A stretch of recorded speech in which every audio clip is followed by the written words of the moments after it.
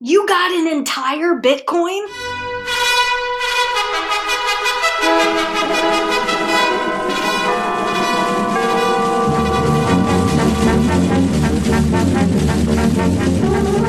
Today is May 7th in the year of our Lord 2021, and it is podcast time.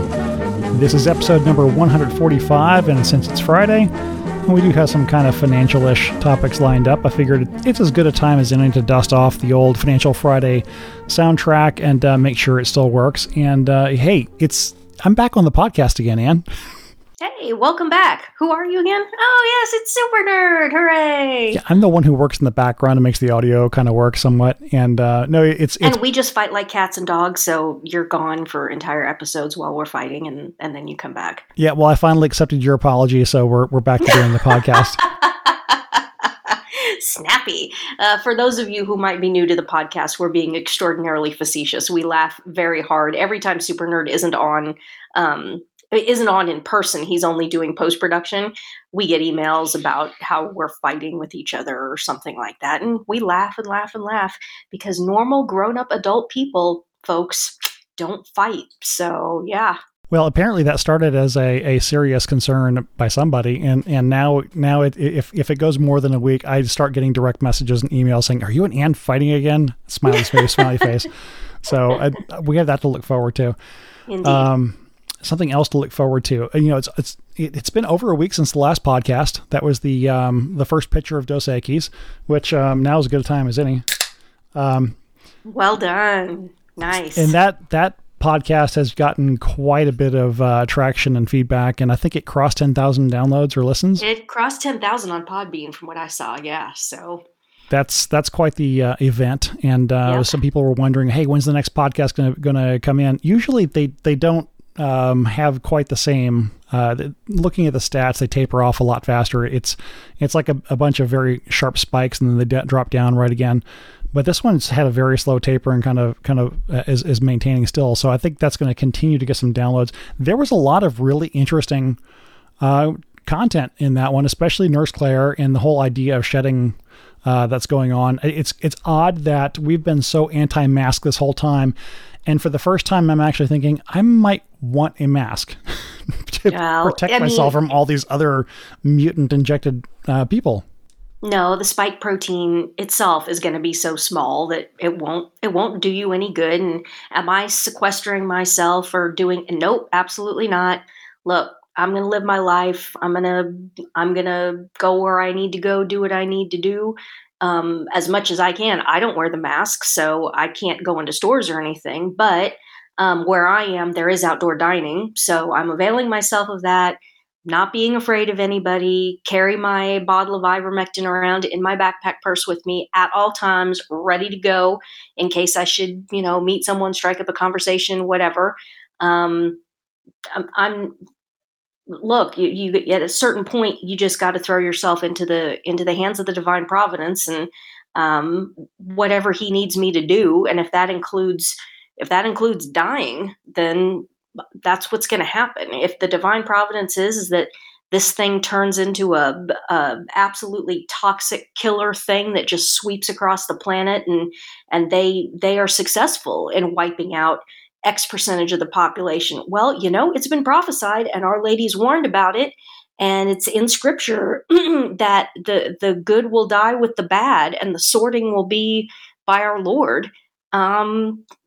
You can't be resentful or anything of any of that. So, or even timid or scared about it. I mean, it's going to happen one way or the other. Just accept divine will and do what you need to do in advance, so that you're not scrambling and saying, "Gee, I wish I had time to get to confession." Yeah, exactly. So just keep going and don't fear death. Be not afraid. And I know it's a lot easier for me to say that because I don't have kids and all that. And I hear you and I understand that. But look, do you think that, people for thousands of years who have, lived their lives and wars have come and gone and invasions have come and gone, that people with children were somehow exempt from anything? No, they weren't. They were called to fight and die too, and they would die. And it's It's part of it. And as a culture, we've got it coming good and hard. And so you just have to resign yourself to it and be brave and put a smile on your face and go down swinging if that's what it comes to. Or just go about doing your daily, your whatever it is you do on a daily basis. The Age Yeah. Quod Agius, I forget which saint it was, probably when the Jesuits were still Catholic, is one of them, who they were having a discussion during recreation time, and they had a billiards table, and somebody said, well, if the world was going to end in 30 minutes, what would you do? And some of them said, I'd want to go do some prayers, or I'd want to go to confession. And one guy said, I just keep shooting pool because it's recreation time. This is what we're supposed to be doing. So don't freak out. Don't stop doing what you're supposed to be doing in your daily lives. So, for example, I got this great feedback since the last time we were on. I found out that there's at least one couple in the world who plan date nights around our podcast. So just keep doing those things that you would normally be doing any other time, and just go about it. So, Yep. One day at a time. That's you can't. Events are so you can't get out ahead of these events, and so there's no. It's futile to even try, even when times were normal. Remember, I used to be a forecaster, and I figured out pretty quick in the early 2000s that is just ridiculous. You just can't do it. I was going to say, it's really difficult to make predictions, especially about the future. Well said. And you can't do it. It's extremely prideful. And I would cover this in my cattle marketing schools. I mean, you will have knowledge. You will be like God. Where have we heard this before? That I can give you the secret knowledge so that you can see into the future and violate the laws of physics and the physical constructs of the universe. Oh yeah, give me money. I've got all this information, and you will be like God. Where have we heard this before? And all Twitter those Christian. I was going to say Go Twitter, ahead. Twitter, and all the Bitcoin forums. Exactly. And all of those cattlemen, most of them were Christians, and their eyes would get all big and they'd start nodding their head and they'd say, oh, yeah, I guess we kind of have been um, doing something inappropriate that we probably shouldn't be doing. And maybe that's why we've not been able to be consistently profitable, because our entire uh, base premise of how we're trying to run our business is just rooted in some prideful, Gnostic, even superstitious neo-pagan. I used to say that the forecasters, they're just latter day fortune tellers. You're just handing your money to latter day gypsies who are trying to tell you that they can read the tea leaves and tell you what the future's going to be. And this is abject nonsense. You've got to stop this. You've got to live in the moment. What is the situation right now? Because that's the only thing you can do anything about. And such is the case. Here we sit in the 2021. Exactly the same advice stands. You just got to live in the moment, live in the day, and we'll take this thing one day at a time and keep fighting and doing the right thing. Keep going to mass, keep going to confession, keep praying the rosary, and what happens happens. You can't change the tides of the oceans or anything like that. We're gonna have to keep just plowing along in this. And people like me, I'll keep yelling and screaming at the internet, and Nurse Claire the same, and getting this information out about what's going on. But making any long term anything is, I think, just you're just looking to get yourself worked up, and that doesn't serve any good purpose. No, you just continue on, like I said, with whatever it is you were going to do anyway in your normal life, and if that means going out to dinner and having a date night or something like that, go ahead and do that. And sometimes you meet some very interesting and wonderful people along the way. Yes, and that happened to me tonight.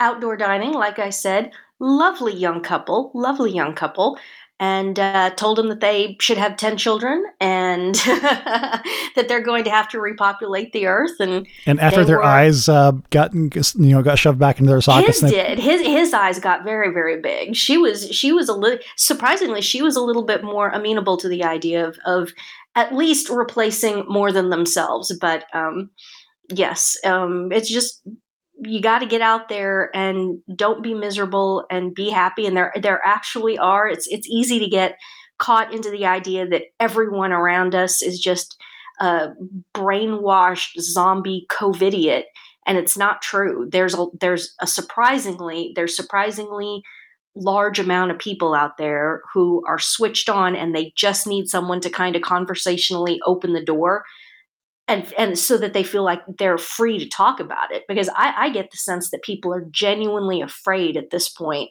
to volunteer that they're not on board with the COVID religion. And so, by all means, you should speak up and strike up conversations. And you might be doing somebody a tremendous favor by just giving them the opportunity to talk and to vent and to say, yeah, I don't believe any of this. And do it so that they don't feel like they're going to be canceled, destroyed, hated on, as most people, sadly, who are on social media, every time if they say anything against the COVID religion, then they're risking being destroyed. So any opportunity to let people talk and vent and say, yeah, I don't buy into this. It's a way to let people release.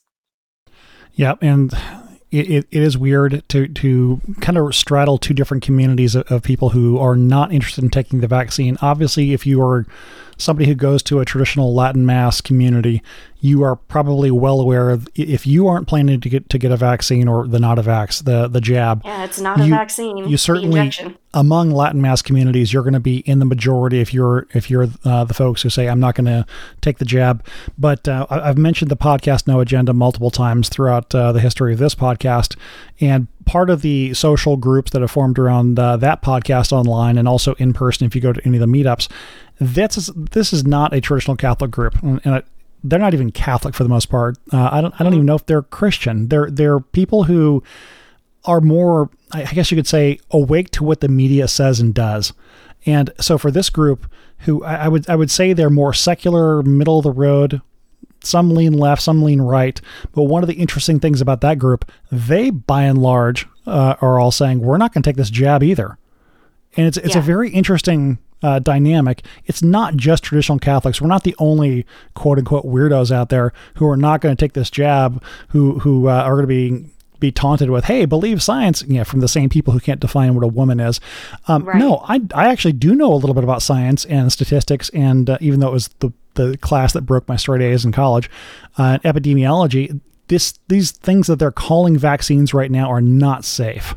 And if they were, they wouldn't be so adamant when in shouting you down when you start asking questions. If you can't ask questions about something, that's not science. That's dogma. Amen. Or it's religion. Yep, exactly.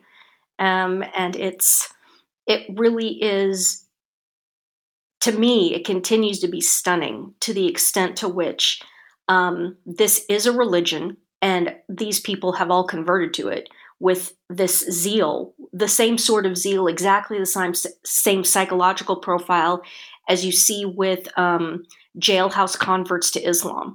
And a lot of the people who end up being Islamic suicide bombers are, in fact, they were first exposed to it in a jailhouse situation, and they become these converts, and then it becomes murderous. And so it really is amazing to me to see how much of a religion this is, and all of the psychological profiles that go along with a cult religion like this is exactly what we're seeing from upper middle class, nominally Christian white people. And I think it's bringing into such stark relief how far gone the heretic Protestants and the basically the heretic Novus Ordo Catholics. It's showing how far gone they are, that they converted to this religion within, basically, you could measure it. I think you can measure it in hours. I think you could probably say 96 hours. A lot of these people, just from watching television, converted to this COVID religion. And it just shows you how bad and how far gone, quote unquote, Christianity in all of its various and sundry forms, just how far gone it was that these people in 96 hours converted to a completely a Luciferian religion and have become completely militant, shrieking, on the cusp of violence. And a lot of people, I mean, we see all the videos that end up on social media of people becoming violent upper middle class white Americans becoming violent because of this and this religion that they've converted to. How did that happen? It happened because they were, for all intents and purposes, completely, totally fallen away from Christianity. Not even, yeah, you go to the United Methodist Church, or you go to the Presbyterian Church, or Superfund Rock Band Church, or whatever it is. Those people are so far afield from the one true church and the one true faith and the holy sacrifice of the Mass and the Eucharist. They've never had it in their entire lives, and now everything has just fallen so far away that there isn't even the sort of cultural cohesion that you saw up until, early in my life. I'm born in 1976. There was social pressure on people, including atheists, to be seen going to church on Sunday, Protestant church. It was something that you needed to do to be a respectable member of the community in the United States.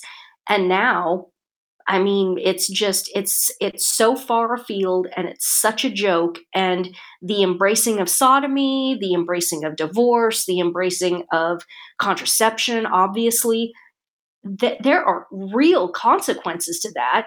If you're so far gone in any branch of anything that you even claim to be Christianity, that you're embracing things that are just objectively mortally sinful and have been recognized as mortal sin since the dawn of man, and you're just all in on these things, if you're that far gone, well then, yeah, when Satan says, all right, the field is fertilized, he launches this Freemasonic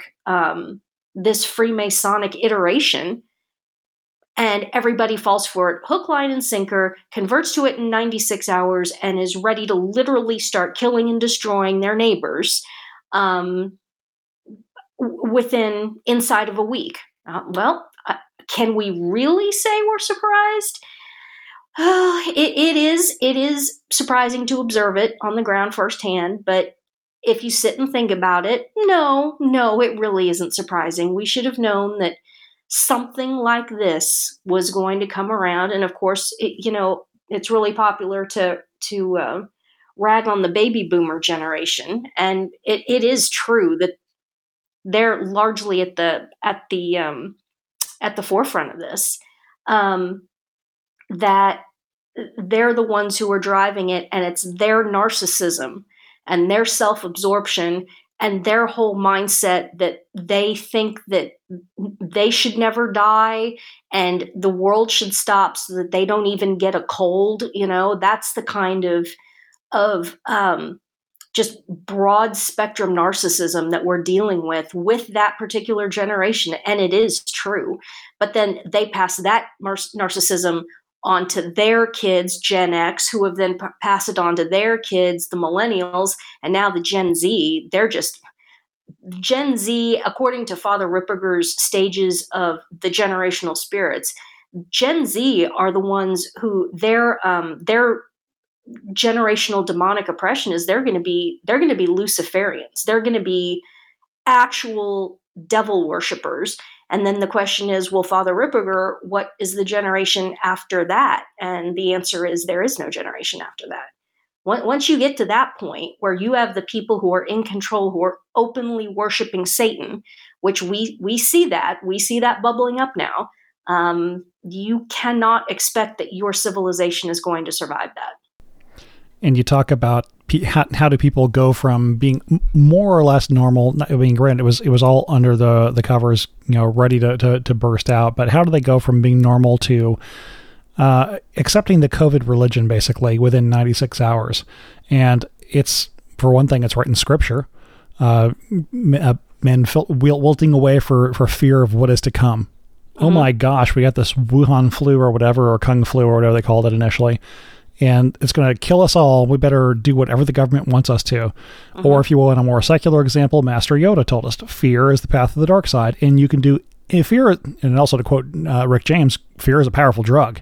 You get people to fear you, and you can get them to do anything. You're no longer guided by rationality.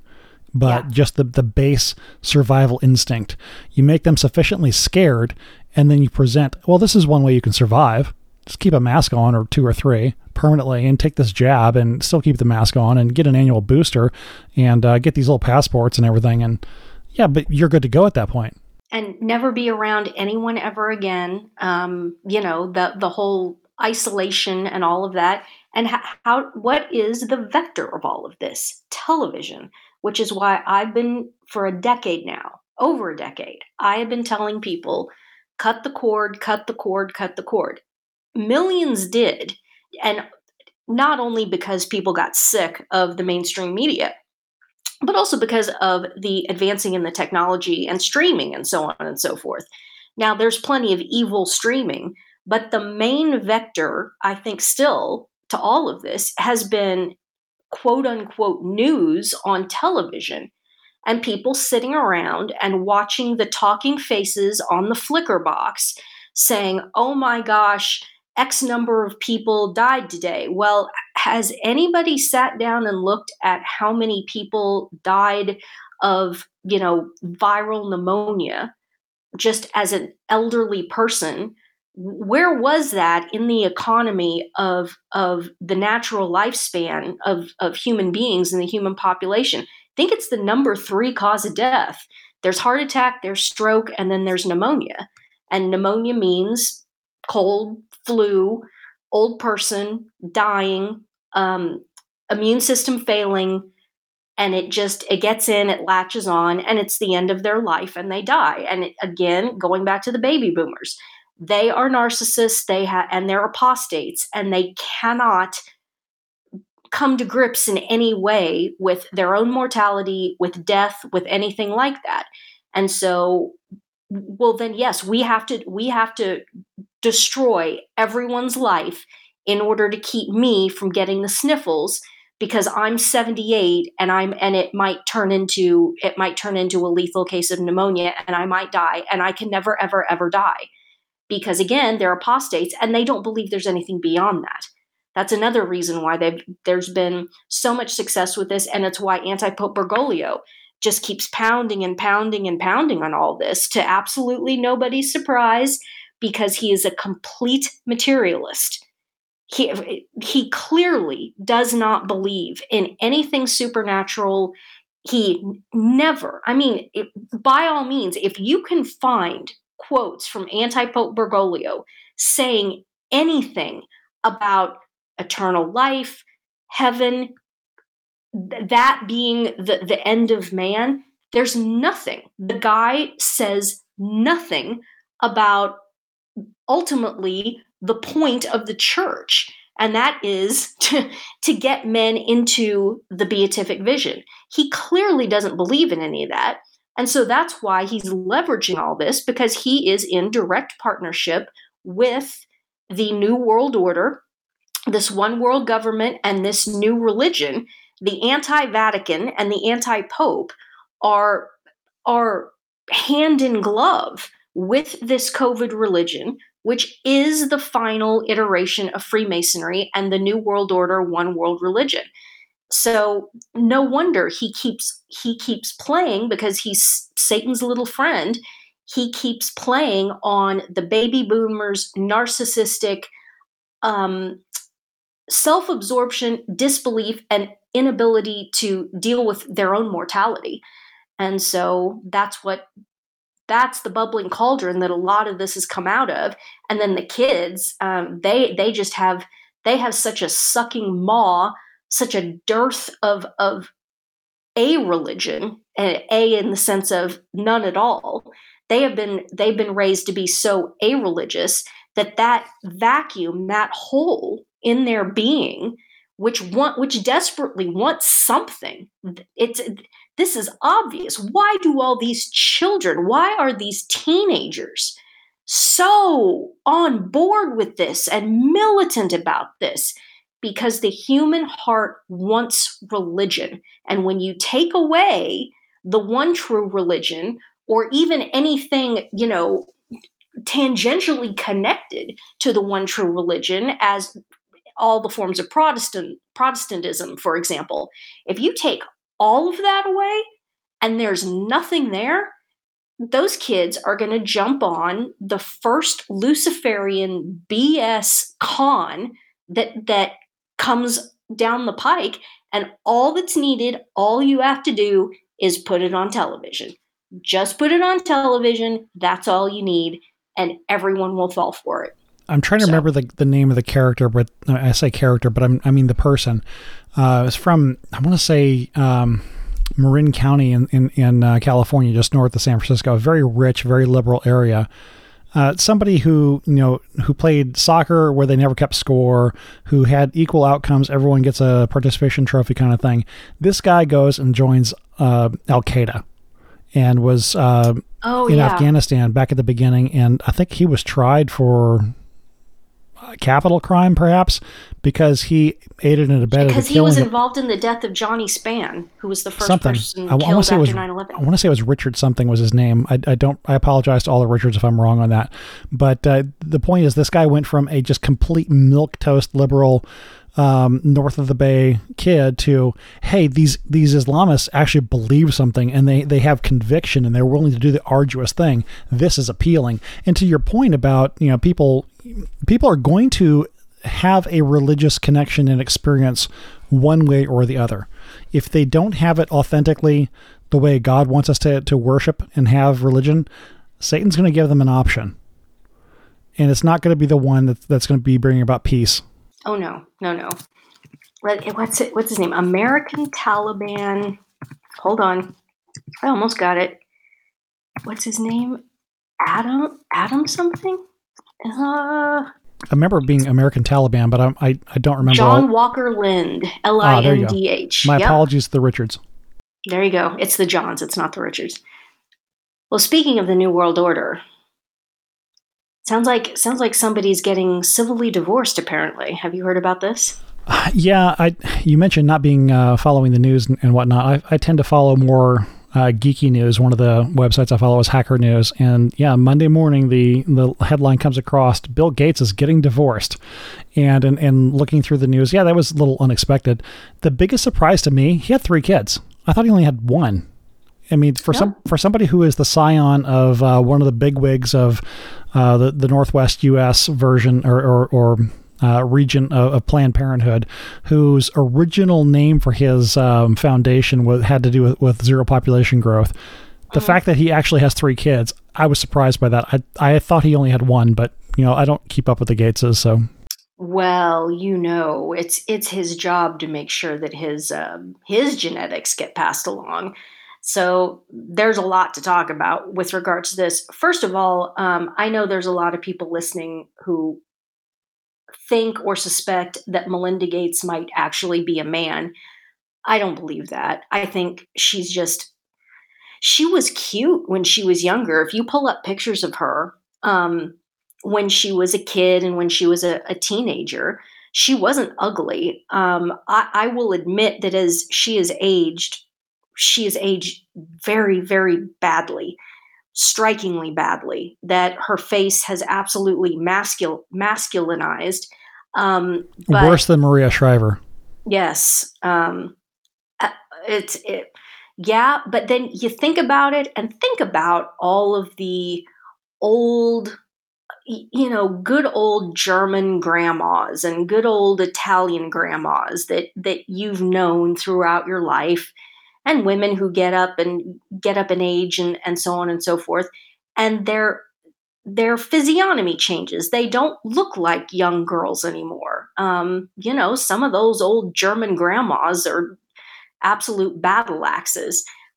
I don't know. Maybe she just has the DNA of when her DNA ages, it really has that profound effect. But then she's got so much money that she's getting her hair colored and she's got makeup and everything. And we're just not used to seeing women who age like that, fighting it off. But yeah, I hear everybody out there. I absolutely admit that she has strikingly masculinized facial features, but I don't think she's a tranny. I don't think she's some Bruce Jenner situation. I don't think it's that at all. I just think she's an ugly woman as she's aged, and there's not a whole lot she can do about that.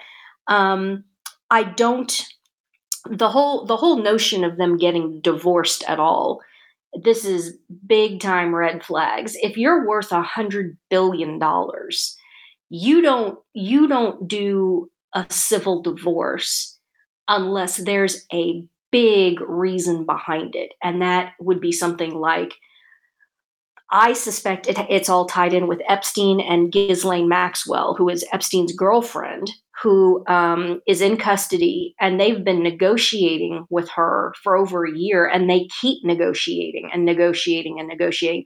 She's got the dirt on everybody, and it's common knowledge that Bill Gates and Epstein, that Bill Gates's name is all over all of that, flying to that island, et cetera, et cetera.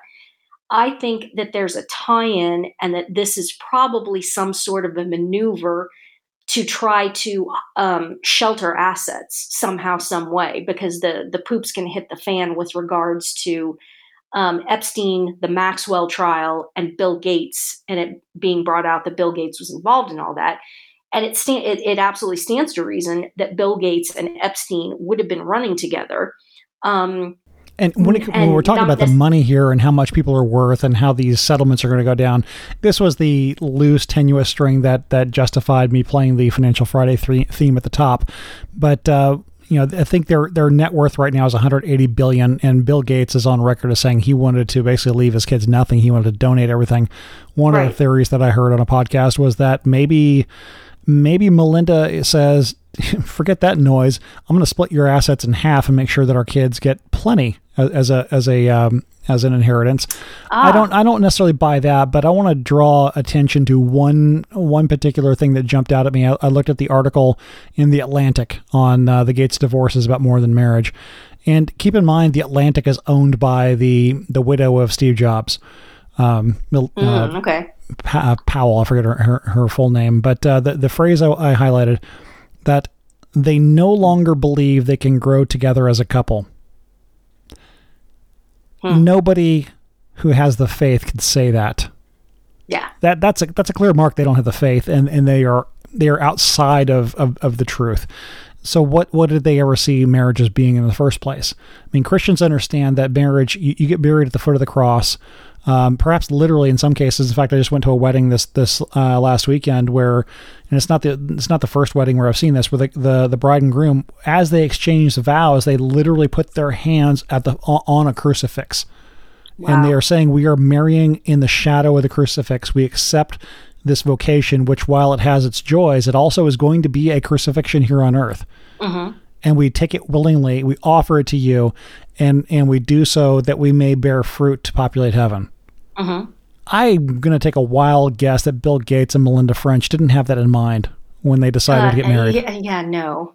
And was his family, did they even claim Catholicism in any way? No, I know she family. Claims to be Catholic to this day. Her family. In fact, the kids apparently were taken to a, air quotes, Catholic services in the Seattle area. I know there are some legitimate Catholic services, SSPX fraternity. There might even be a set of a contest or two in that neighborhood. But I would imagine that's not where the Gateses were going. Yeah, I'm thinking not. I don't think anybody has any illusions about these people believing anything. I mean, these two people are sitting at the head of the largest baby killing Moloch worshipping operation in human history. And now they're sitting at the head of this, a human depopulation operation, obviously, and they're quite open about it. There's it's all lip service. So yeah, they have no belief in marriage in and of itself. That doesn't mean that they're not married. They are married, but they don't. When you have a net worth that high, if the issue is that I don't think we can grow together as a couple, or they just don't want to be around each other anymore, like Bill and Hillary Clinton, when you have that much money, you don't need to get civilly divorced. You just, she has her 10 houses and he has his 10 houses, and they're, flying around doing their various and sundry things, and never the twain shall meet, like Bill and Hillary Clinton. you don't need to get civilly divorced. They clearly don't believe in the sacrament of marriage. So if either one of them desired to commit adultery, they would go ahead and do that. There's no impediment there. The reason they're doing this has something to do with money and your theory about making she wants her kids to get something, because yeah, he was on the record saying his kids would get 10 million apiece. 10 million, and he's worth 100 and however much billion, that he wanted them to, have the impetus to and the motivation to make something of themselves. Okay, fine, whatever. She wants to protect that. I think it's more about protecting it from what's coming down the pike with regards to Epstein. The other thing I want to circle back to, which I mentioned last year, and maybe 2 years ago now, I think she has aspirations for national level office. And the whole Biden situation, it's just a matter of time before the announcement comes down that he's going to resign for health reasons, whatever. And all kinds of things are going to start happening at high level national office. And I've been saying for a long time that I think she wants in on that. I think she wants to be president. And I think that at this point, Bill Gates is so poisonous and so toxic as a brand, and he's so creepy and he's so Asperger's, that if she wants to be president, that she's going to have to shed him and get him off stage somehow. It'll be interesting to see if she changes her name back. I'm going to say right now, if she changes her name back to her maiden name, if she goes back to Melinda French, I think that's going to be almost a sure sign that she wants to be president. Well, she's been the one who's been more involved in running the Gates Foundation. Yeah. And I would imagine one of the watch for this one to happen first. It's not going to be the Bill and Melinda Gates Foundation anymore. It's not going to have Bill and Melinda or Gates in the name, and it's not going to be zero population growth like it was initially either. Mm-hmm. They're going to rebrand the foundation first, and that is Melinda's thing day to day. In fact, there was a famous fight that Melinda and Bill got into because every year Bill would write the annual letter to all the foundation supporters and whatnot, and she got ticked off that she couldn't at least co-write it. In more recent times, I think she more or less runs the organization now. Bill's all into vaccines because he's a doctor now and stuff, but he couldn't care less about the foundation except where it kills people. I think that Melinda's interest is in whatever they're going to rename the foundation, and mm-hmm. whether she wants to parlay that into higher office or just getting high or whatever. I think that's going to be her thing. Mm-hmm. And Bill he's going to continue playing Dr. Mengele and making vaccines, and I don't think Melinda's into that. Well, I mean, she's hardcore into sterilization. So I believe that this is all. I don't know if it's a mass murder project or if it's a mass sterilization project. I mean, the stuff we're hearing, and I was chit-chatting with Nurse Claire earlier today, and it looks like the next episode 146 will be me and Nurse Claire, because she's heard some more things that are super duper creepy. I'm not going to say it yet, but it'll be on 146. Creepier than Bruce Jenner. Yeah, and it has to do with mass sterilization. So, that's Melinda's jam.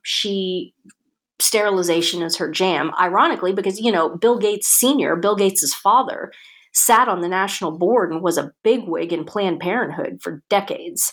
I mean, way back, that was his jam, was baby killing. So, I mean, all of this business of human population control, eugenics, it's all swirling around.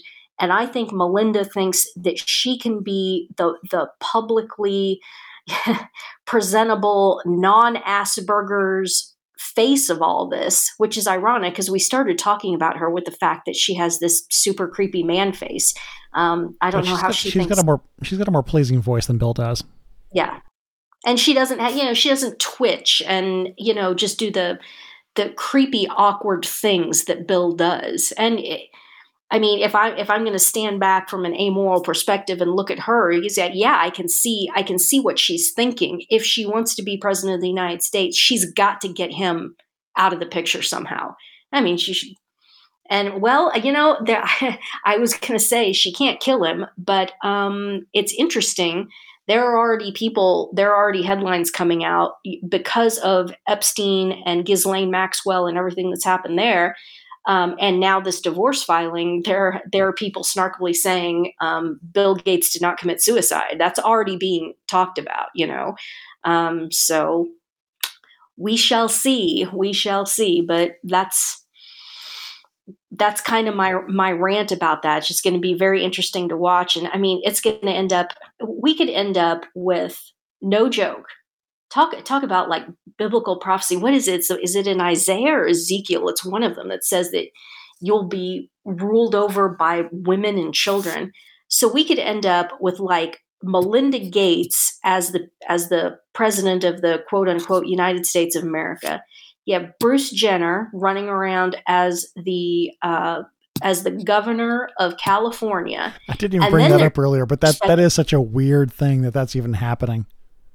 Oh, I think it's totally going to happen. I think he can win, and I think he can win easily because a lot of you might not realize Bruce Jenner has been fiscally, let's say, fiscally conservative. He's been on the right for his entire adult life. He's always been, I think he's been a registered Republican for many years, but he's always been critiquing the tax regime in California, et cetera, et cetera. So he's going to stand up and he's going to start saying some really fiscally conservative things, especially for California.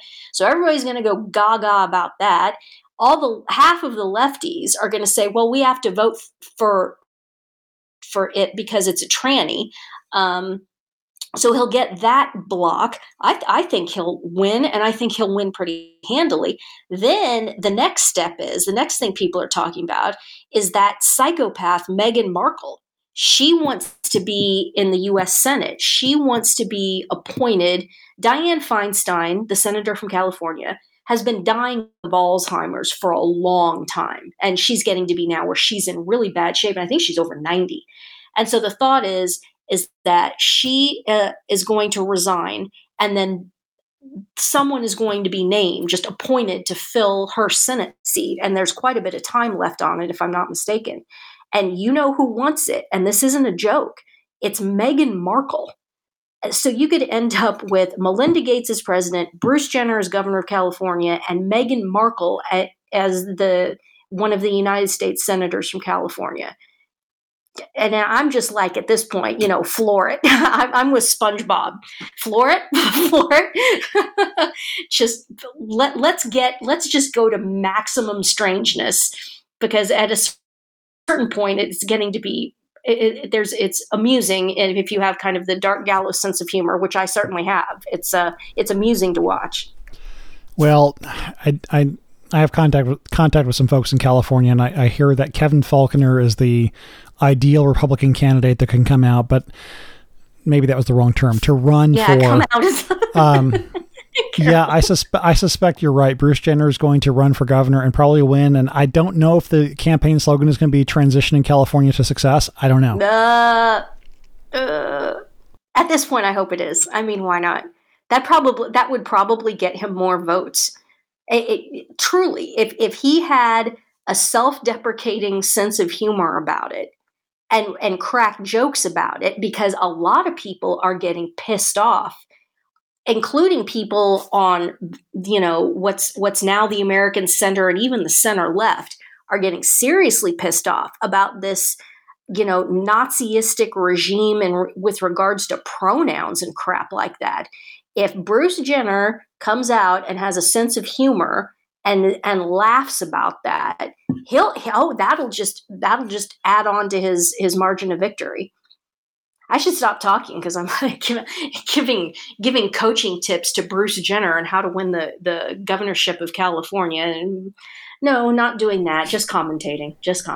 Well, it's a low bar to clear. Yeah. Oh, man. We were on some other topic relating to Bill Gates at some point. I wanted to bring up, and talking about this Atlantic article, one of the other tidbits that jumped out at me in this article is that the Gateses own more farmland in the United States than anybody else. Yeah, I mean, I think people are looking at and wondering why I haven't written about that. I obviously, jumped online and looked at where this farmland was, and let me see what's going on here. Um, it's it's in weird places. A lot of it is in like Louisiana, Arkansas. There's obviously a lot of it up in Washington State, and you be kind of intimidated and freaked out that he's the largest farmland holder in the United States. It's not like he has the capacity to shut down wheat production or corn production. It's not even close. In fact, I think by the looks of it and the geographical location of where this farm ground is, it looks like it's soybean country, which would mesh in with his fake meat movement and all that. The thing that is far more troubling is that George Soros is one of the largest grain elevator owners, capacity owners in the United States. To me, that's far more troubling than, remember, the United States is absolutely massive. And even for Bill Gates to have, I don't even know how many acres it is, hundreds of thousands, relative to the total. And even though he is the biggest private, he still doesn't have the power to just shut down food production. The person who has the power to interrupt the food supply, bread, pasta, et cetera, real staples like that, is Soros with his control, his percentage control of the grain elevator capacity. To me, that's the bigger problem. Well, talking about farm futures and making this the ag show, I understand that corn is going up significantly in price right now. Is Soros exerting something there, or is that just because China is buying as much as will go? It could be, but at this point, those markets are so corrupt and so messed up that I don't know. Is it getting to be that there just isn't any more legitimate price discovery in these things, and that it's just exactly like with the COVID statistics? Somebody picks up a phone and says, "All right, this is what I need to see. I need to see 4 times more cases, and I need to see it right now." Well, and honestly, I don't follow the corn markets. I just saw a couple of memes come through one of the channels I follow talking about more than $3 a bushel on corn. I was like, I don't know if that's a lot or not. And that really isn't. Let's see. What is the date today? This is the 7th. The 7th of May. So we look at July corn and spot corn. July corn futures. Let's see how high it is. And this farm report is brought to you by Orscheln Farm and Home. Orscheln, Tractor Supply. $7 corn. Yeah, that's really, really, really high. $7 corn is very high. Oh, okay. So $3. Okay, yeah. Maybe it's $7 a bushel. I recall seeing something about corn being out of sight in terms of prices, and tying this back together. Sorry to bring in the random data points here, but Gates owning farmland, Soros owning elevators, and corn is through the roof, and everything is made of corn these days, including beef. And Biden declaring war on meat consumption, and everybody's going to have to stop eating meat altogether. Man, you're asking for it with that, and that all has to stop. And it's possible that they think that if they drive the price of corn up high enough, that they're going to just make it impossible to corn finish cattle at all. Which luckily we have a backup alternative here: is that you don't have to finish cattle on corn. You can finish them on grass. In fact, there's a lot of grass finish still going on in Europe, and the beef is perfectly good. And people even argue that grass-finished beef is, because it's more natural, and it's a way God built the animal, that it's better for us when we eat it.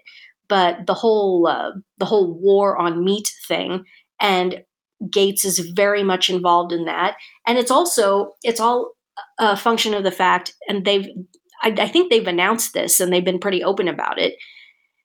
They want to pivot this whole COVID thing over to the environment, and they're going to start trying to pivot these lockdowns away from any sort of a health scare, and they're going to attempt to start doing these lockdowns because, carbon dioxide concentrations. They'll start giving fake carbon dioxide concentrations on the news 24/7, the way that they've been giving fake COVID statistics. And they'll say, okay, we got to lock down because there's too much carbon dioxide in the atmosphere and everybody's going to die. And people will believe this.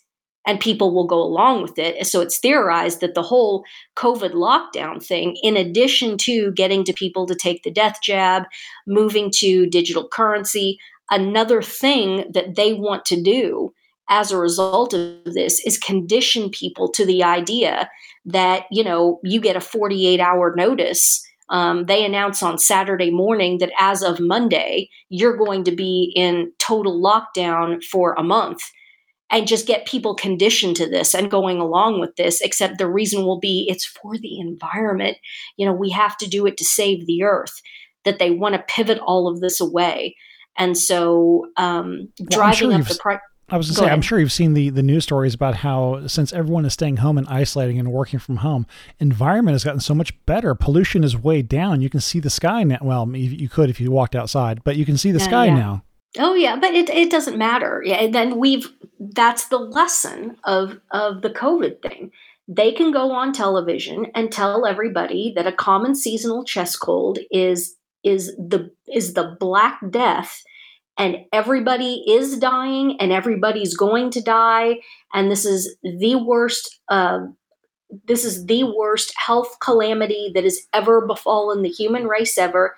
And everyone is so damn stupid and so damn gullible and so damn ready to buy into whatever religion that the flicker box is pushing that they'll just sit there and nod. So if you can lie to people and tell them that a common seasonal chest cold warrants shutting down the entire economy, destroying everything, destroying small business, and everybody just nods and smiles and goes along with this, then why wouldn't they go along with someone going on the TV with a constantly updated ticker feeding fake statistics about how we are all going to die of carbon dioxide poisoning unless we shut down the economy for a month?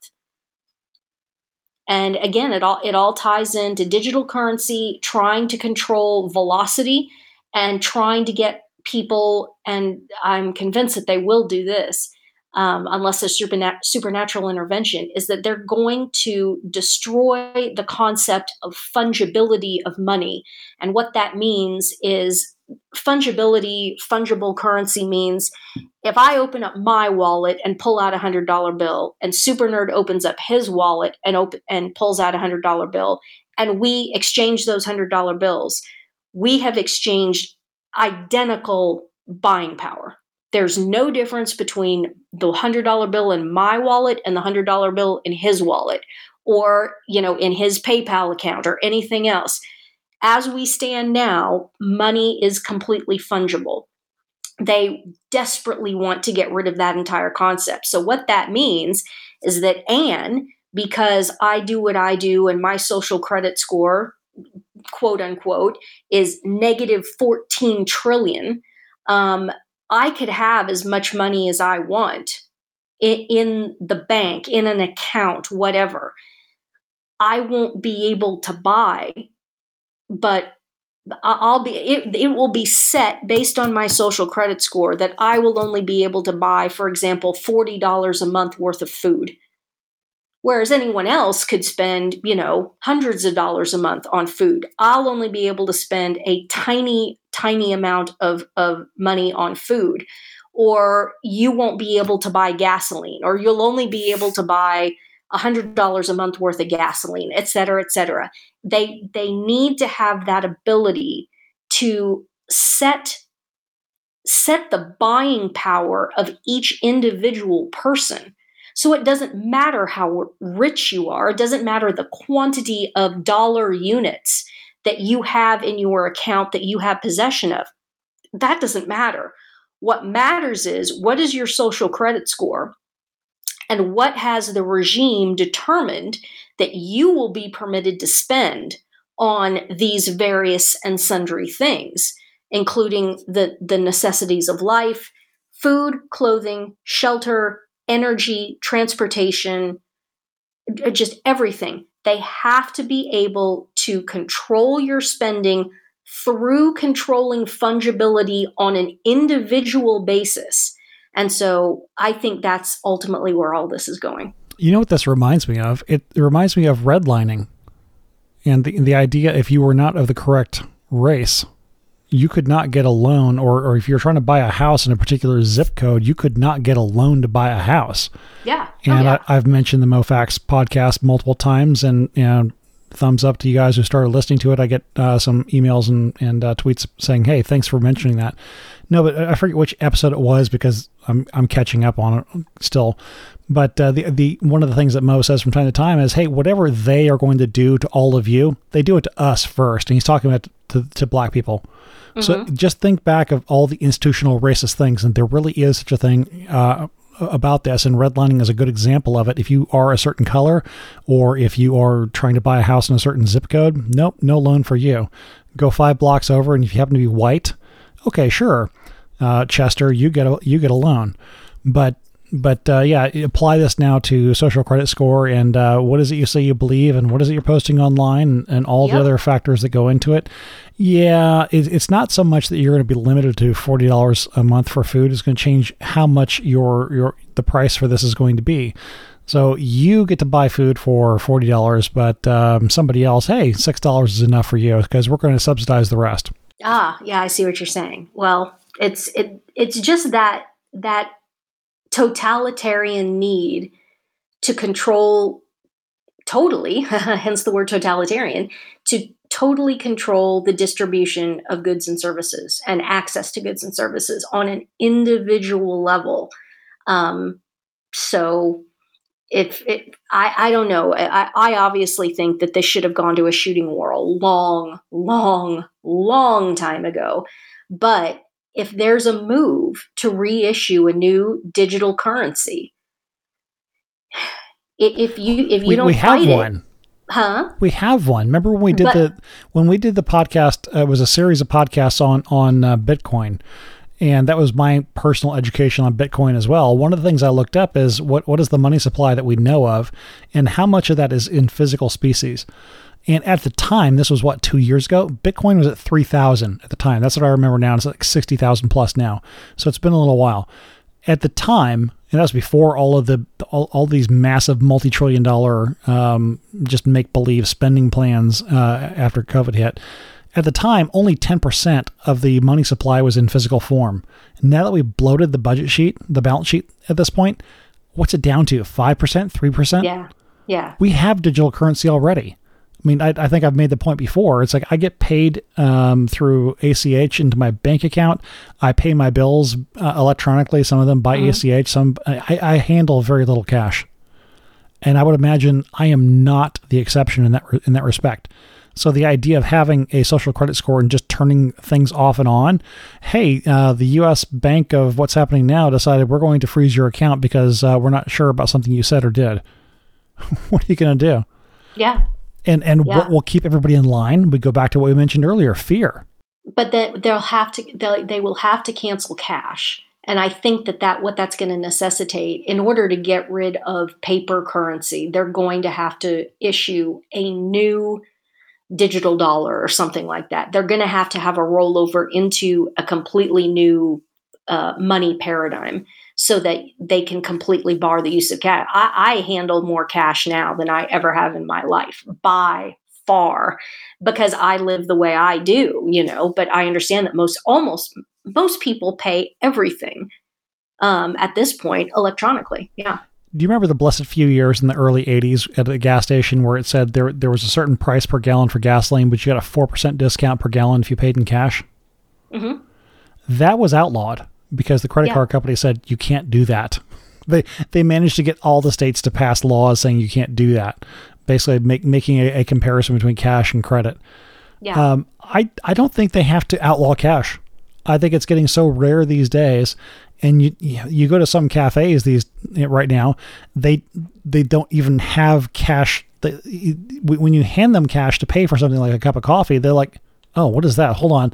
We have to go in the back, because most people just pull out their phones or a card and they tap the Stripe thing, and you're handing me green paper. I'm not sure. Let me call my manager. Hey, Karen, can you come help me with this? And yeah, I'm not entirely joking. I mean, I've seen it.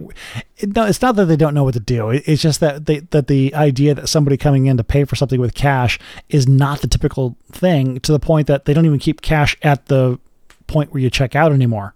It's actually at another location. There are videos where they demonstrate that teenagers today cannot make change.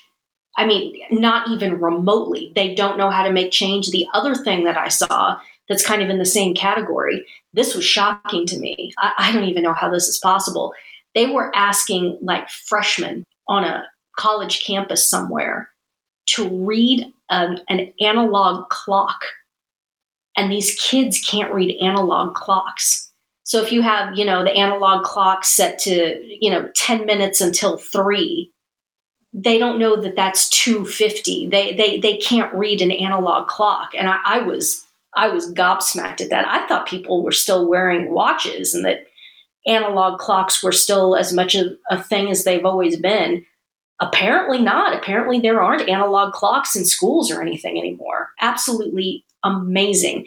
If adults, humans, can't even read a clock, they're certainly not going to be able to make change. And they're certainly not going to be able to think critically when the talking faces on the Flickr box are telling them that, the world's going to end unless they lock themselves in their house for a month. So, yeah. Yeah, reading the analog clock, it's like reading cursive these days. And I listen to so many podcasts and audio sources. I can't remember what in the world I was listening to on this one, but it was a situation where somebody wrote something out in cursive. And this was like, I want to say it was school or some sort. I don't remember the scenario, but this is something where you kind of smack your head. They turned in this thing written in just beautiful cursive, apparently, but the person they gave it to could not read it. And this is your typical millennial educated, air quote, educated person. They look at this and say, this isn't printed. What is this? I can't read it. Well, that's good news. Now we can communicate secretly with each other. We should just start handwriting each other letters now, in cursive. That's certainly one theory. And I've heard that in terms of optical character recognition, the big AI systems that scoop up all the information that exists and tries to make sense of it and turn it into data, that they still have no idea what to do with cursive. So really, all right, gonna have to start practicing again. Right on. That's your NSA code. Just simply write in cursive. Yep. So everyone sending in letters to Ann or to Super Nerd, write them in cursive. There you go.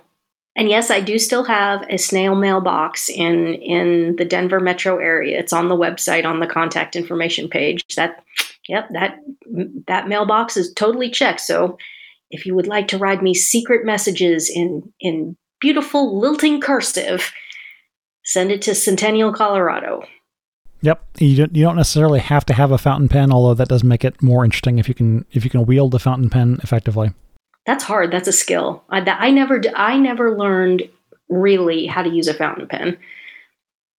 I would make a mess of it, I think, but you'll have to take some lessons from Supermom. She knows how to do that very well. Ooh, interesting. Okay, cool. Okay, so earlier I made a joke about getting the farm update brought to you by Orscheln and other sources. One of the emails that keeps coming in over and over and over is, where do I buy ivermectin? Anne, I've read your blog post. I heard you talk about this on the podcast. Where do I buy ivermectin? And I did a little bit of binging and Googling and the other alternatives for finding things on the internet. And the short answer, and I'll put the whole list in the show notes that I came up with, but I just sort of stopped after several of them because you're covering the nation twice over at this point. You mentioned the store before, Tractor Supply Company. They're in 49 states. They've got almost 2,000 stores. Rural King, I forget where in the world they are. Orscheln Farm and Home, Farm and Fleet Farm. Those are two different groups. Yes. Murdoch's. Believe it or not, you can buy horse paste online from Amazon.com and Walmart.com. Get it online. Walmart really wants to be Amazon, so they'll be happy to sell you a lot of stuff. the biggest thing to remember here is you need to either get the horse paste, and apple flavor is the best according to Non-Vinny Mark, and also if you're going to get the non-horse paste, it has to be the injectable solution. Do not get the drench. So no. Injectable only. And the other thing too, just go to Bing.com and search farm supply. If that list of items that I just read off, if there's nothing close to you, or simply go to Bing and search apple flavored ivermectin paste. Of course, now when I did that on Bing and when I put this list together, ignore all the results for the Apple Store. That's obvious. I mean, leave it to Bing to not get that connection quite right. But the point is, if you do a little bit of searching on this, and even it doesn't take much to see, there's like 5 or 6 locations around where I live.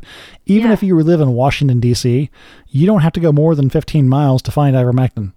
No, they're everywhere. Farm supply stores are everywhere. The other pep talk that needs to be given is that, guys, if you walk into a farm supply store, actually the injectable, the ivermectin is usually behind glass. So you're going to have to go get an employee of the store and say, hey, I'd like to buy, I need to buy some ivermectin. Can you please open the case?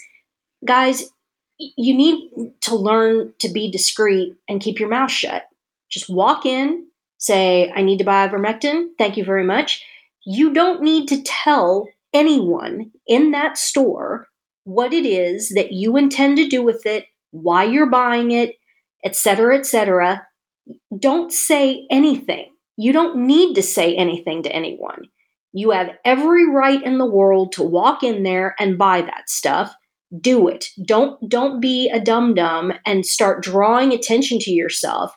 Well, I'm going to take this livestock injectable form and I'm going to drink it and this is for COVID. No, just keep your mouth shut.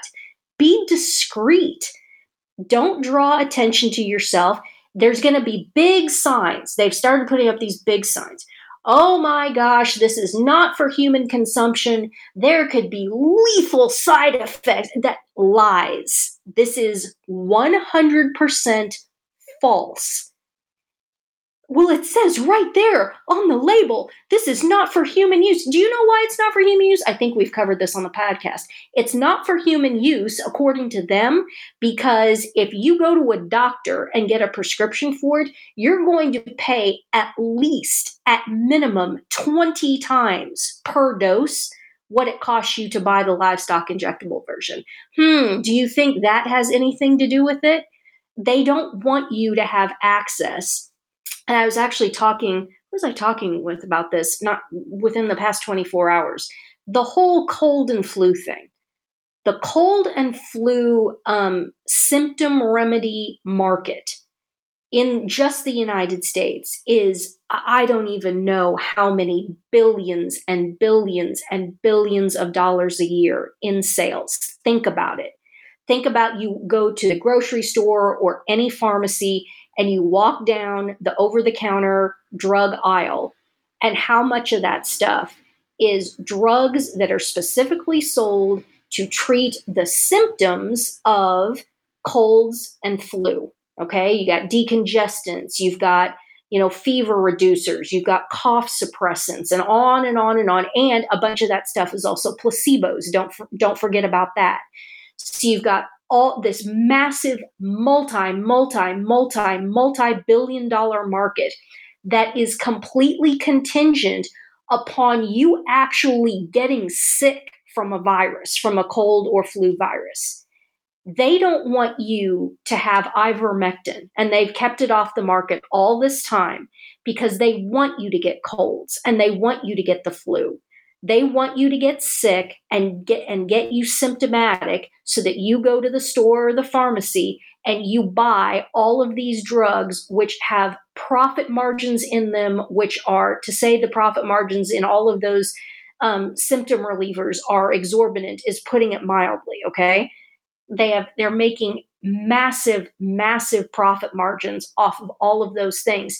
If you've got ivermectin out there, and like I say, all of us should, in a sane Christian world, here's this drug, this antiviral, that is completely benign. It's safer than aspirin. If every single one of us had a jar or a bottle of ivermectin pills, exactly like aspirin. If everyone had a bottle of ivermectin pills in their medicine chest, and whenever you felt some sort of a bug or a tickle in your throat or something coming on, you just said, "Oh, I'm going to go take 2 ivermectin, and I'm going to knock this down."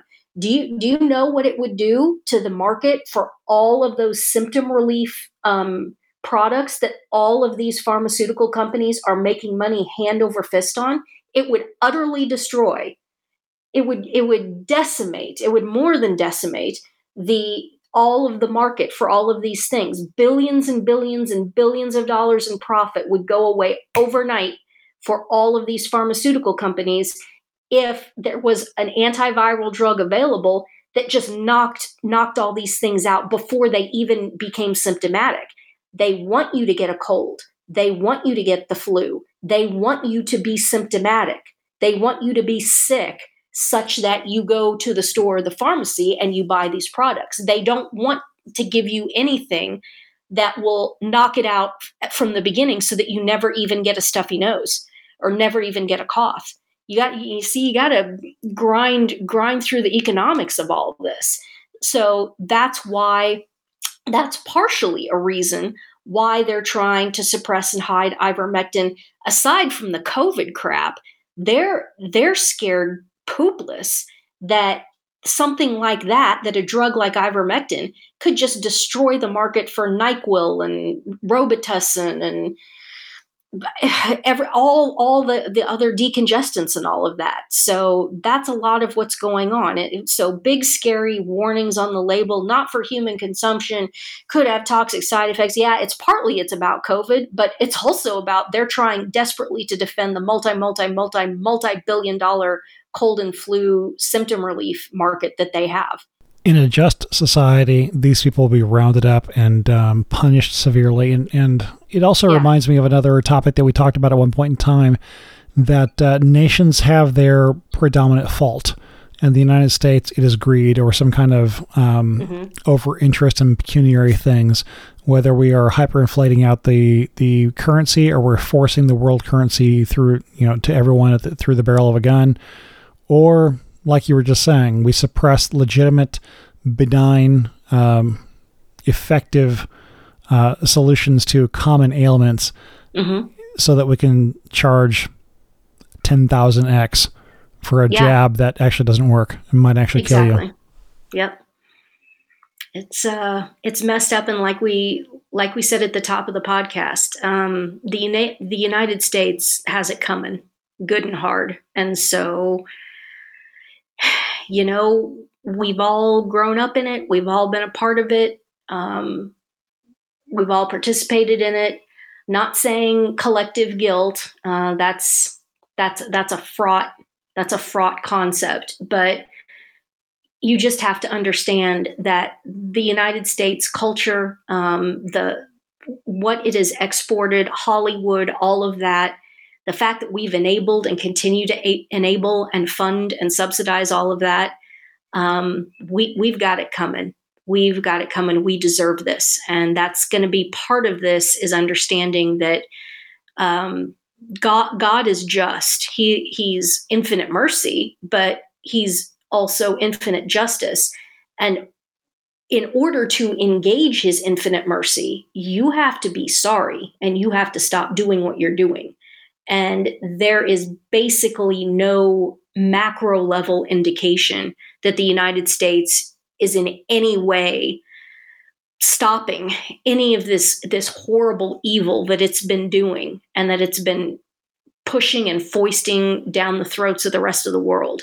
And so, again, there's, begging God, almost every mass, there's a prayer somewhere within the mass, and by that I mean the propers, that's, begging God to have mercy on us, deliver your people.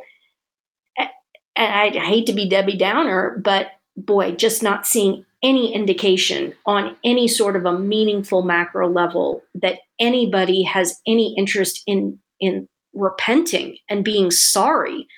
Deliver us from COVID. Well, have you checked what's on TV lately? I mean, every other show is about sodomy, and I don't even want to know what percentage of teenage kids are self-identifying as sex perverts, and are certainly in favor of sexual perversion and sodomy, and on and on and on. Why? Why do you imagine? Why would God, who is infinitely good and infinitely just, and this even goes to his mercy, why would he deliver us from this if that means we're just going to descend further into this, at this point, stealing your line, super nerd, Sodom and Gomorrah owed an apology. I mean, they were pikers compared to us. Although Lot did bargain it down to if God could find 10 just men. Yeah. Or was it less than that by the end? No, he got it down to 5 or something, didn't he? I think still he got down to 5. And still they couldn't find him. And they couldn't find him. That's the amazing thing to think about is bad.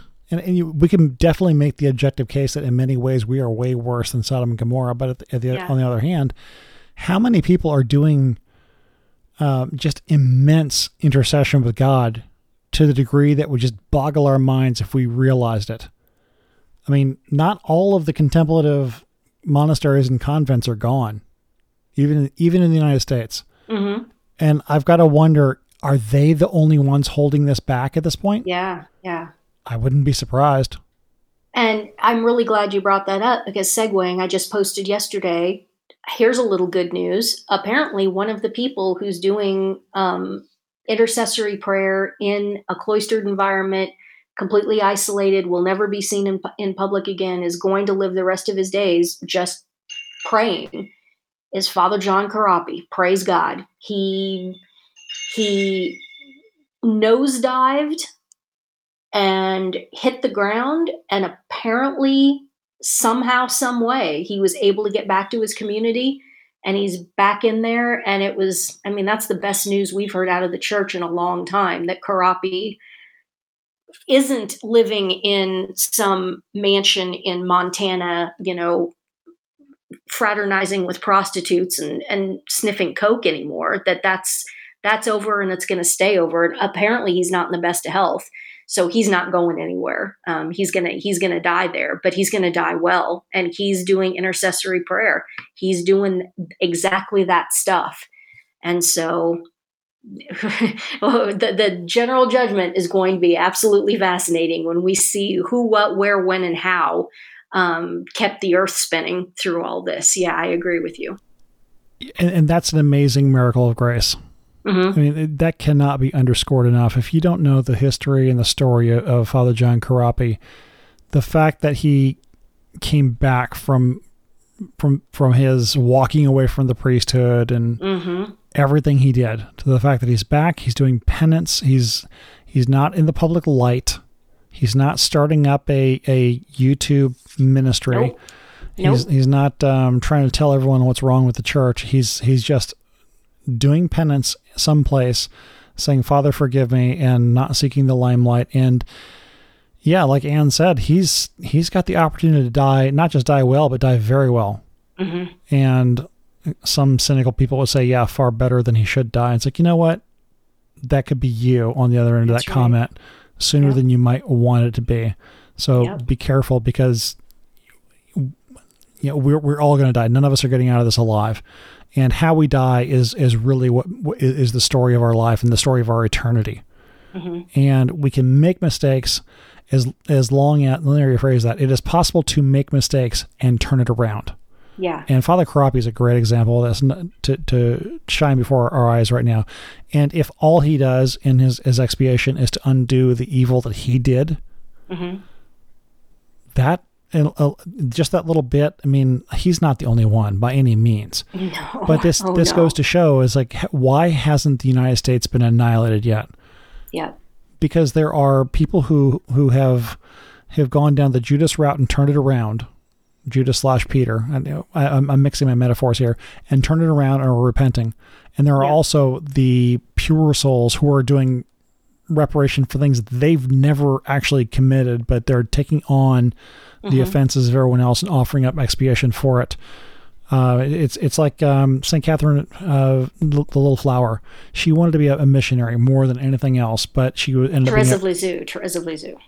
well, I said Little Flower. You said St. Catherine. Oh, right. I'm mixing. Yeah, I'm just mixing things up right You're now. mixing your doctors of the church, your female doctors of the church. Yeah. Yeah, they all look the same to me. I'm kidding. No. No, the point being is she wanted to be a missionary, and she was able to work more good for the missionaries by being a cloistered nun and offering up her little way and doing it to such perfection that the missionaries were able to reap rich rewards and or to rich conversions. And I made it was, I think I've mentioned it before in the podcast that you posted something that a reader sent you. That was me who sent that. It was a comment about the cloistered convents being like the heavy artillery of the church. Yes. And when those all go away, you've got a real problem. Just like the actual military, as opposed to the church militant, when you don't have heavy fire support softening up the front lines and making the way easier for the foot soldiers on the front line, they're walking into a hornet's nest. Which is also exactly why anti-Pope Bergoglio has been relentless for 8 years to go in and destroy all of them and shut them down and make it impossible to start new ones. Not a coincidence there, folks. The guy's probably the false prophet forerunner of the Antichrist. Of course he's going to go after them. Satan's probably number one target is those people in those communities. Yeah, and I would imagine probably none of the folks in those communities are listening to this podcast, but we all have the ability to help them and to in a sense be the support squad for the heavy artillery, whether it's offering prayers, whether it is I don't know, if you're in contact with somebody at one of those one of those monasteries. I heard I was talking to somebody once who worked with the nuns up in Nebraska, the cloistered Carmelites in Valparaiso. One of the donations, two things that are really useful to donate to them: flowers and stamps. And the second one kind of confused me for a minute, but they get a lot of requests for prayers and requests for communication of some sort. And just simply being able to slap a stamp on something and send it along. I mean, hey, it makes me happy that I, as a nerd, can do back office stuff and keep your blog going and edit audio and get it out there. And I know that affects some people, and it has affected, if not conversions, then at least spiritual awakenings. And I'm happy to be a conduit of that for some people. And you could do the same thing by just something simple like mail the sisters a booklet of stamps, and maybe the monks down in Clear Creek in Oklahoma probably something similar as well, or just email them and say, how can I help? We can all be the support squad here, and maybe in that respect, play an additional role in addition to everything you do on a daily basis to do what you're doing on it to live out your vocation. Do something else to help hold back the chastisement that we're long overdue for. Mm-hmm. And you say, well, why hold it back? Why hold it back? Well, because every day there are people, somewhere, somehow, there are people who return, who go to confession, who, pick up the phone or go to the parish and say, I'm ready to enter the one true church, or I'm ready to return to the one true church. And so, I mean, clearly God, there aren't enough people yet. There have not been enough people made. We need to make more people. And the people here that are here now, there are people who are availing themselves of his mercy and who are coming back in every day. And so in the fullness of his time, and every day that we have is a day that we can help with that. We can help get more people in. And also remember the airplane admonition: please affix your oxygen mask first and then help the person beside you. Who knows? Maybe he's holding the right arm of his wrath back because someone out there listening right now needs to go to confession. Then don't say to yourself, well, that's a disincentive for me to go to confession, because if I'm in a state of grace, so that means that God's going to, rain fire and chastisement down on the earth. I mean, you're thinking about it backwards. You're thinking about it wrong. He might be holding back just so that you can get back in, so that when the poop does hit the fan, that you're in a state of grace. You don't look that gift horse in the mouth. Just go do it. Just go do it. Indeed. And I do want to mention, since you said this was like my show to bring all the topics together and present them, I do want to bring up one of the questions that's been submitted multiple times for the Ask Ann. And I think in a way we've answered it multiple times throughout this podcast and other ones. But the question is, if the Lord drops the hammer on the United States to save us from ourselves, what forms do you think this particular chastisement is going to take? Oh, hard to say. I mean, I want to say other than COVID. Other than COVID, what did we all think it was going to be before? Like nuclear war, right? That always seemed romantic. Not no. It always seemed not feasible to me because remember, I mean, even though these nuclear weapons, they're big. Just consider how big the United States is and how many warheads you would have to detonate in order to wipe out everyone and everything in the United States. I mean, it's not, you could do a tremendous amount of damage, but it never seemed to me that would be the sort of thing that was feasible. I think what the whole COVID situation has brought to light is that pretty much the worst thing that God can do is exactly what it says in Scripture over and over and over again. That, in the Old Testament, especially when Israel had just fallen into demon worship and everything else and completely turned their back on God and completely forsaken God. How is it phrased in Scripture? It says that God gave them up, which means he just steps back and he says, all right, I'm going to leave you people to your own devices and you're going to kill yourselves. And that's exactly what this situation with COVID is. Let's say that the death jab is in fact a mass auto-genocide project, which there's all kinds of evidence coming in that's what they're halfway at least trying to do, and they've been talking about it for a long time. What exactly is this? Is this some great pestilence that God has rained down? No. This is not God doing this. This is us doing this to ourselves. If he throws up his hands and says, "You people, I'm not shedding my grace on you anymore. I'm not going to provide you with any protection. I'm just going to give you up to yourselves, and you can do to yourselves whatever you want. And I'm not going to stop you, and I'm not going to prevent you from doing it in any way." Well, what do we have? We've got people basically lining up to commit suicide.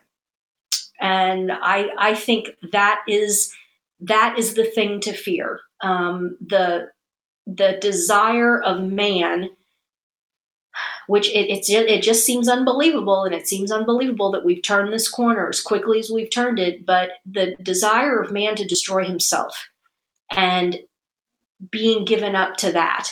And another thing, something that came across my transom that bears mentioning and everyone needs to remember, there are mystics who have said that at the very, very end times, in that final great suffering, that it's not going to be physical tortures the way that, the martyrs, in England and all throughout history, there have been martyrs who have just been horrifically tortured, in the early days in the Roman Empire.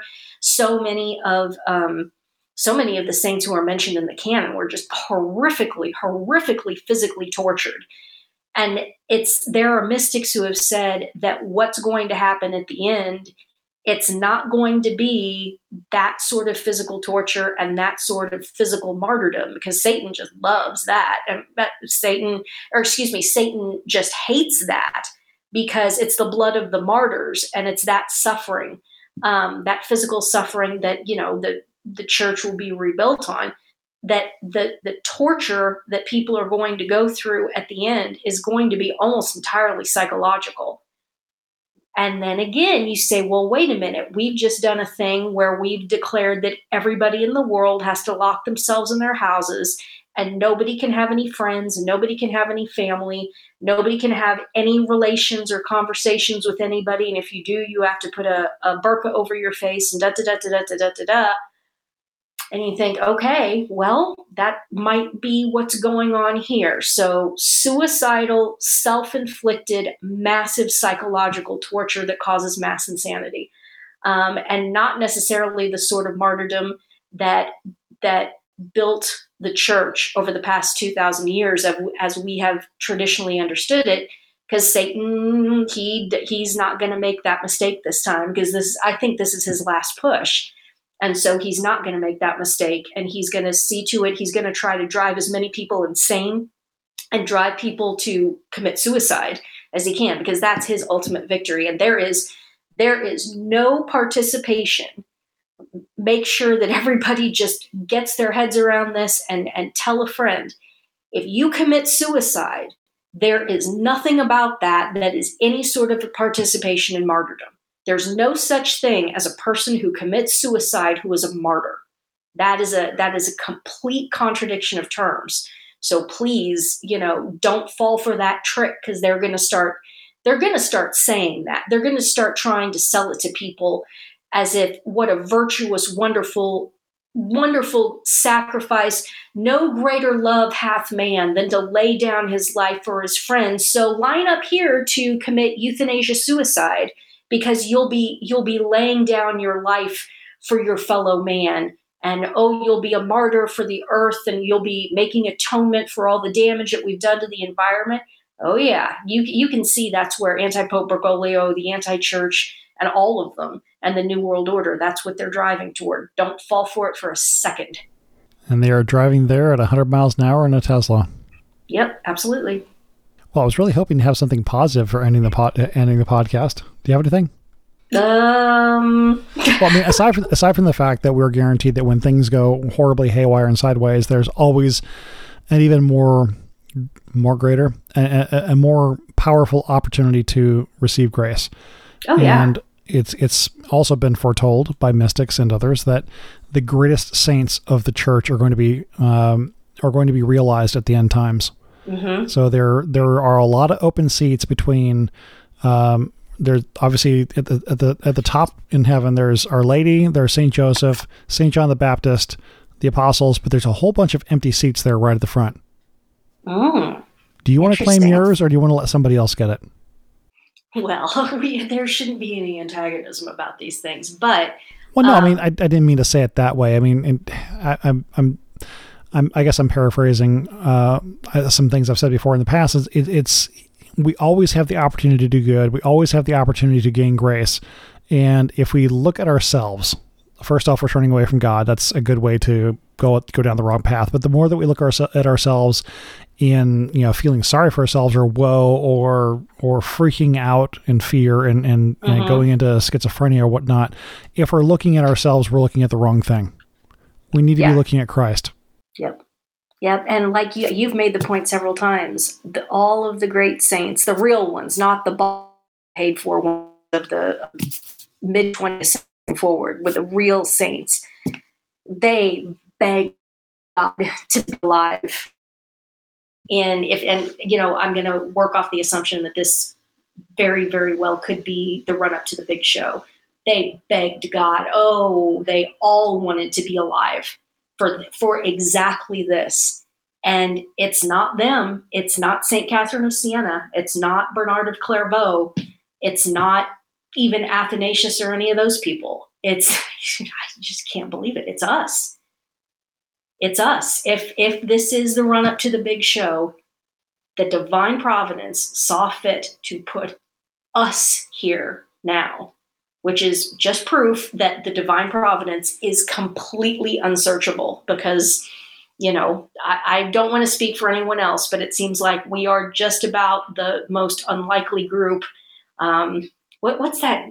The Bad News Bears, the misfit baseball team. That's kind of what this feels like, so. Yeah. God didn't put you here to understand it. He put you here to exercise your will to show his love for him.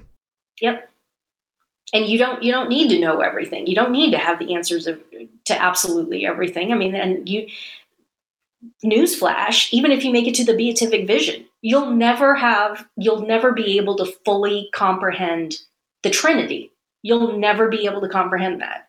And why would you want to? I mean, why would you want a God who you in your puny human mind can completely get your intellect around him? That's not much of a God at all, is he? No, God is infinite.